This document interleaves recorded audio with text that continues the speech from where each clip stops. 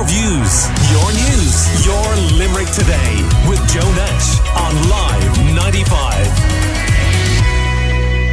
Now, I know that tickets for the Munster Hurling Final were like hen's teeth last week, but many lucky fans who did get to Thurles certainly were not disappointed at Semple Stadium. It was a happy hunting ground for the thousands of Limerick fans, with John Kiley's men giving us yet another famous day out by claiming their fourth Munster title in a row. Live 95's Luke Liddy spoke to one happy family from Cappamore.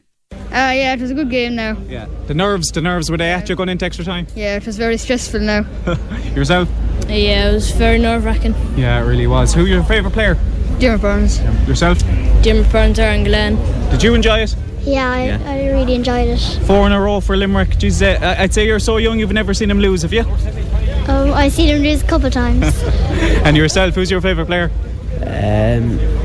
Sean Finn, I'd say. Sean Finn, yeah. Solid, isn't he? I suppose just looking at that and the rivalry with Clare and everything like that, it was nerve-wracking because we don't want to be, I suppose, listening to them if we did lose the game, but Limerick came out on top and some achievement, didn't it? Yeah, it's a great achievement.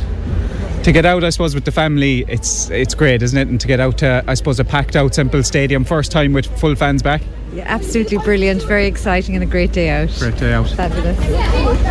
He's a Tipperary man now, he might comment. Just yourself, it really was a great occasion, wasn't it? It was, yeah, it was brilliant. Great family occasion, great to have everyone back watching all the matches again and back live with all the other fans around it. Even the wet day didn't dampen our spirits, so it was all good. Thanks. And all those fans had a fantastic day out. Yeah, and it was very, very wet. I do believe that whoever was selling the ponchos made a fair bit of money on the day because, people got a bit drowned. But I don't think anybody minded the weather at all on Sunday.